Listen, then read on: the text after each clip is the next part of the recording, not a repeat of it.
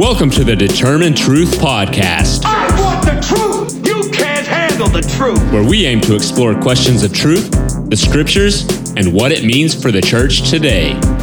Here's your host, Rob Dalrymple. I want to welcome back again Dr. Gary Burge, and Gary and I had a great conversation. I appreciate your insights that we discussed in the Gospel of John. But as I mentioned at the end of the last podcast, Gary, I became familiar with you and your work when I picked up a copy of your book, Whose Land, Whose Promise. And I know that you've been very involved in affairs, the issue in the Middle East and the crisis in the Middle East. And kind of tell us a little bit about how you first got involved in this part of the world and what's going on there. Yeah, thanks, Rob. Well, this it's kind of an odd sideways story for my getting involved. I was just this innocent kid at the University of California, and out of the blue, I was selected to be an exchange student and ended up in Beirut, Lebanon during my junior year of university. And so that was all it was supposed to be a really normal, regular, exciting overseas experience, right? Except the Lebanese Civil War started while I was there, and my whole dorm floor was Palestinians. That led to there was open conflict in the city, canceled classes, and all of that, and that meant that we traveled quite a bit just because we didn't want to go home. Hey, we were 21 years old, so so it ended up me going to Egypt and Syria and Jordan and Israel-Palestine and all of these places. So God really put in my own heart an interest in, a passion for this part of the world. And that led to me going back on numerous occasions as my career began as a college professor. I was leading historical geography trips all over the country with a colleague for a very long time. But while I was over there, two unsettling things happened. The first was there was an uprising by the Palestinians in the late 1980s. And then there was another uprising in about 2000 that sort of followed from the first. And then I had some Christian pastors say to me, you have been here so many times, but you're basically staying on the same trail. And I really challenge you, they said to me, to go off that tourist trail, they said, and go to someplace in what's called the West Bank and see what military occupation actually looks like.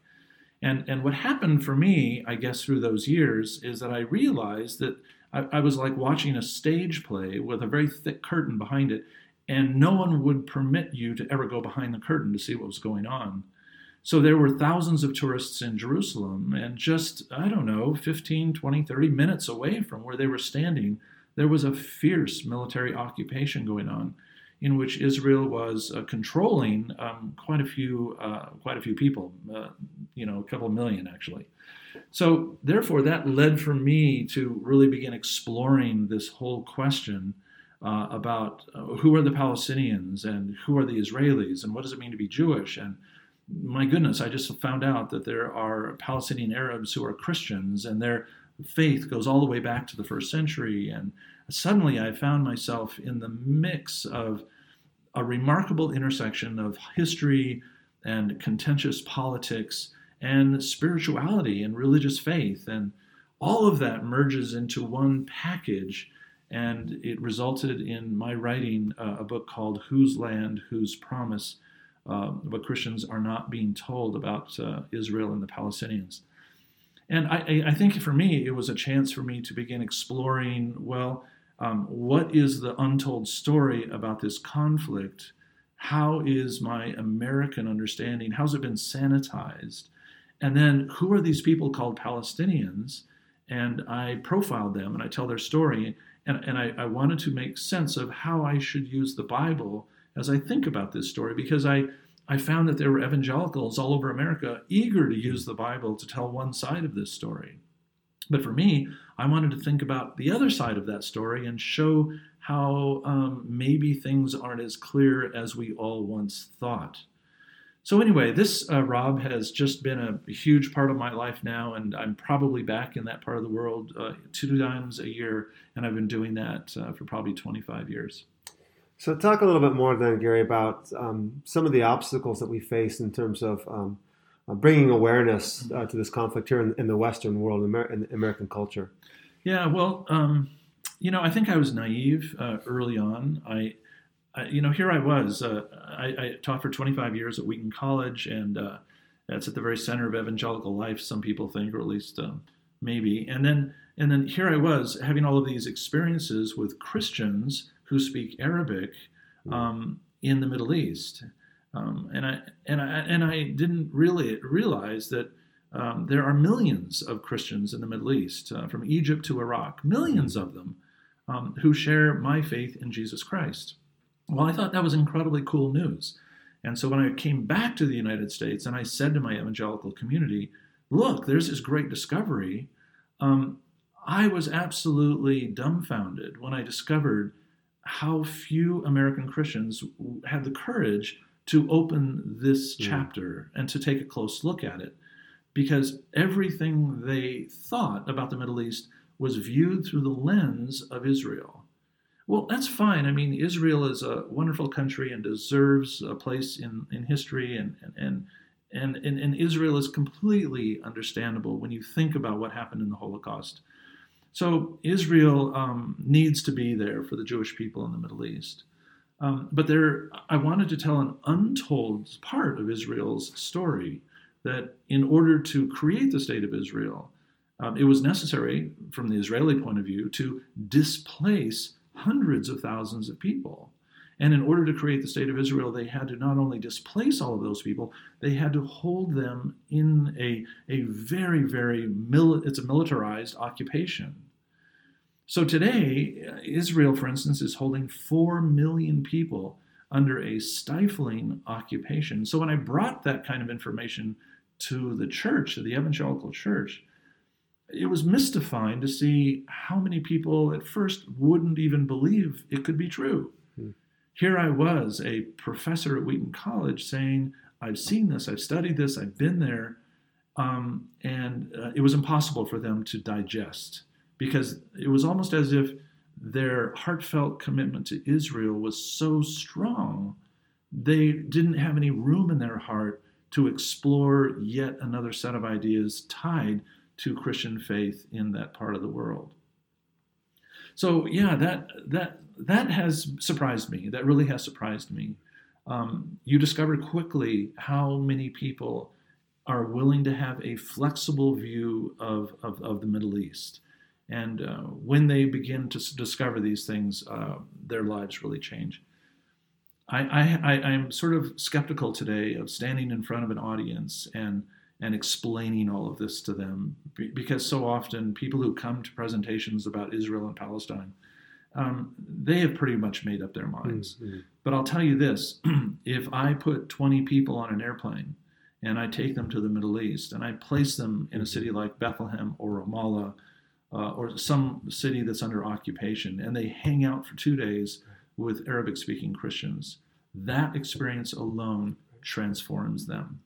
So the unreality of this Israel suddenly goes away, and the shock of the untold story sobers them completely, and they come back home different folks. Yeah, it's phenomenal, the experience. And not only that, but do they have this experience that transforms them, but they get to meet some really incredible people. Yeah, that's right. Yeah. Yeah. Now, one of the things that happens, of course, Gary, is whenever we begin to speak up on this issue at all, immediately there's certain barbs that are thrown our way, right? Right. Oh, yeah. One of those barbs that's thrown our way is, well, this is anti-Israel. Right. How do you respond to that? Yeah, that's really unfortunate, and that's one of the canards that is used when all of these debates go down. So let me flip the question around just a little bit. If you, as a patriotic American, were to express dissent about some American policies or some American diplomacy or something in the world, that doesn't make you anti-American. In fact, what it may mean is that you will love America so much you want to make America better than it has been. So the very same thing is true in Israel. So when those of us who respect Israel profoundly and believe Israel deserves a place in the community of nations, when we express criticisms of Israel's domestic policies with Palestinians, that doesn't mean we hate Israel. That means we want Israel to live up to the vision God had for his people that we read about inside of the Old Testament. Commonly, we hear people using the Old Testament to legitimize Israel's place in history. But inside of the Old Testament, it also says that if you're going to capitalize on the promises of God in the Old Testament, you have to live up to God's moral expectations for you. That's a theme in the prophets.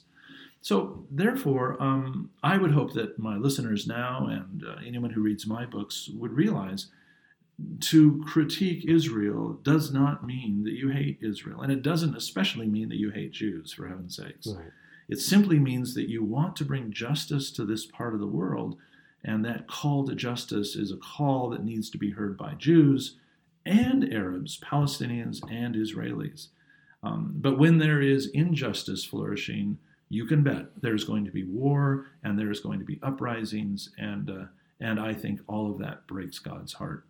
And the ultimate reality is that that's not good for anybody at all. So to not hold a people accountable for justice, etc., is really not loving them either. Right. No, it's not. No. And no country in the world, no leader in the world is ever above the call to justice. The thing what's really funny to me about in the evangelical church is what happens is that when folks are talking about Israel, they simply go back to Genesis and they go back to the first 3 or 4 books of the Old Testament. And what they want to do is anchor the promises of God on the modern state of Israel.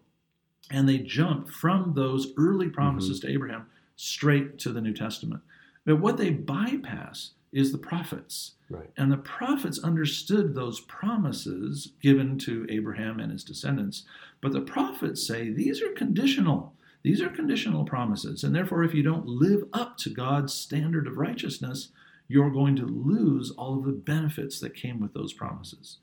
So my hope is that someone who comes to Jerusalem doesn't simply read a psalm expressing delight in the walls of Jerusalem, but somebody who comes to Jerusalem will also read Jeremiah or Isaiah. I imagine, Rob, that if Isaiah flew into Tel Aviv tomorrow and walked through the airport and found himself in Tel Aviv or Jerusalem, I think he would, on the one hand, be outraged and shocked by the things that he saw, because actually Israel is a secular state. It is not a terribly religious state anyway. But I think also it would break his heart to think that the covenant people imagined in the Hebrew Bible had resulted in a state that was not only highly secular, but a state also that wasn't generating the kind of righteousness that God hoped his people would exhibit toward the nations of the world. Let's talk a little bit more about some of the Palestinians that we've come to know very well, and what would you say are some things that, if we could be a voice for them, right, to the evangelical and to the listeners of this podcast, what are some of the things that they've expressed to you in terms of, hey, can you let my brothers and sisters, our brothers and sisters, in America know? Yeah, that's really true. In my writing, I try to express some of those things in Whose Land, Whose Promise. That's what I want to do at the end of the book, to tell some of those stories so that people can see they're real living people out there. But the one thing that they say again and again to us is, look, we feel like we're invisible to you. That American Christians have such a passion for prophecy and fulfillment and the return of Jews to Israel. They don't realize that they have brothers and sisters in Christ who are in places like Nazareth, Jerusalem, and Bethlehem. And therefore they ask, come listen to us, discover us. Come, when you come to the Holy Land on your tourist trip, say to your guide, we want to spend considerable time meeting these Christians. And all of that is possible. For instance, the Christians in Bethlehem will say, they see tour buses coming through all the time. And they call it the 1 hour stop. They go to the ancient Church of the Nativity in Bethlehem, where you can see where traditionally Jesus was born. They get off the bus, they go in, they see the church on the inside, they rush back to the bus, and then they drive out of town. And the fact is that Bethlehem is a thriving, interesting town. It's an Arab town, it's a Palestinian town with quite a few Arabic Christians inside of it. And so they ask, well, why don't you stay for the afternoon or stay for the morning? Why not have lunch in Bethlehem? Why not visit, say, Bethlehem Bible College or some of our institutions here, which are taking care of of the people who live here. Please recognize us. That's the first thing they say. Don't leave us invisible. The second thing they would say to us is, look, in this conflict between Israel and Palestine, the Bible has been weaponized. So therefore, everyone wants to take a hold of the Bible, find their favorite verses, and use that Bible to advance their own political cause in this conflict. And so what they say is, well, no, wait a minute. Let's stand back from that and stop using the Bible as a weapon to establish one person's power over another. But instead, let's rediscover the gospel. And let's ask ourselves, if Jesus stepped into this conflict, would he not love the Palestinian just as much as he would love the Israeli? And if that's the case, it changes the equation when it comes to my evangelical passions. So, Gary, I want to thank you for your time today. Let's finish this up by kind of asking the question, what does someone who's listening to this for the first time, and maybe they've heard a little bit of my podcast on this topic, and they're kind of getting introduced to what's going on, they're just not sure what to do or where to go, what would you say to them? Well, I think we all have some responsibility to just educate ourselves so that we actually know what is happening in this part of the world. And frankly, I think the worst place to go is into the internet. The internet, the websites that you'll find out there are so deeply politicized. It's remarkable, and you never know exactly what you're reading there. So stay away from that. But you can actually, the book that I wrote, Whose Land, Whose Promise, was designed for a person who is having their first experience exploring this. And people tell me that they think it's balanced. Some people think it's unbalanced. No matter what you write, if somebody tells you that their book is perfectly balanced, then you know it probably isn't. So I've got my critics, but I did my best in order to give you an introduction. Mm-hmm. But if you want something that tells just a narrative, a wonderful story, one of the books that was a gateway book for countless thousands is called Blood Brothers, and it's written by Elias, E-L-I-A-S, Shakur, C-H-A-C-O-U-R. Elias Shakur is a young Christian who grew up in Galilee, and he is a part of an Orthodox community called the Melkite community. He ends up through his life becoming a priest, a bishop, an archbishop. It's an amazing story, but you can see how his own story of loss for his family and conquest did not result in bitterness, but it resulted in transformation. He's very honest about what he thinks about how things are going in the Middle East. And so Blood Brothers is a fabulous read. The second thing is that travel. If the Lord is putting it on your heart to step into this issue and to explore it, go there. But you have to be aware that there is a whole tourist industry that wants to take you there, and you're going to have a sanitized experience of this country. So therefore, you want to be very judicious in who you travel with, and so you'll be able to meet the different communities. You should meet Orthodox Jews, you should meet Messianic Jews, you should meet Muslims, you should meet Arabic-speaking Christians, because then you're going to see the kaleidoscope of culture that's in this side of this conflict. If you want to take the next deeper step, there is a conference that happens every even year in Bethlehem, sponsored by the Christians there. It is called Christ at the Checkpoint. Over 500 people come to Bethlehem every May or June of every even year, and they find it to be just a remarkable experience, not only hearing speakers for 3 days, but going on field trips that an average tour is never going to give you. So if those two things happen, that you really do educate yourself and that you do travel with intention, you're going to come away a very different person, but then you're going to be like I was so many years ago. You're going to come home and you're going to try to explain this to your friends, and you're going to find the very same challenges. Yeah. But that's the nature of our life in this world. We want to be advocates for those who are powerless, and we want to be prophetic, calling our world to a better place. Gary, I just want to thank you again so much for your time. You've been so generous. I want to encourage our listeners to get a copy of your book, Whose Land, Whose Promise, as well as Father Shakur's book, Blood Brothers. And for anyone who's interested in taking a trip over to the land, I'm going to be leading a trip in June of 2019. We're going to go over and see the land itself and the context of Jesus and his teachings on the Sermon on the Mount and the challenge about the kingdom of God and what it means to be peacemakers. And we'll be meeting Israelis and Palestinians, Muslims, Christians, and Jews. It's going to be a wonderful opportunity to meet the people of the land and to really grapple with the teaching of Jesus. So feel free to contact me if you're interested in that trip. And Gary, we just want to thank you again. Thanks, Rob. It's been great. Thank you for listening to today's podcast. If you would like more information on the Determined Truth podcast, you can find us on iTunes. You can follow Rob's blog at determinedtruth.com or purchase his books on Amazon.com. See you next time.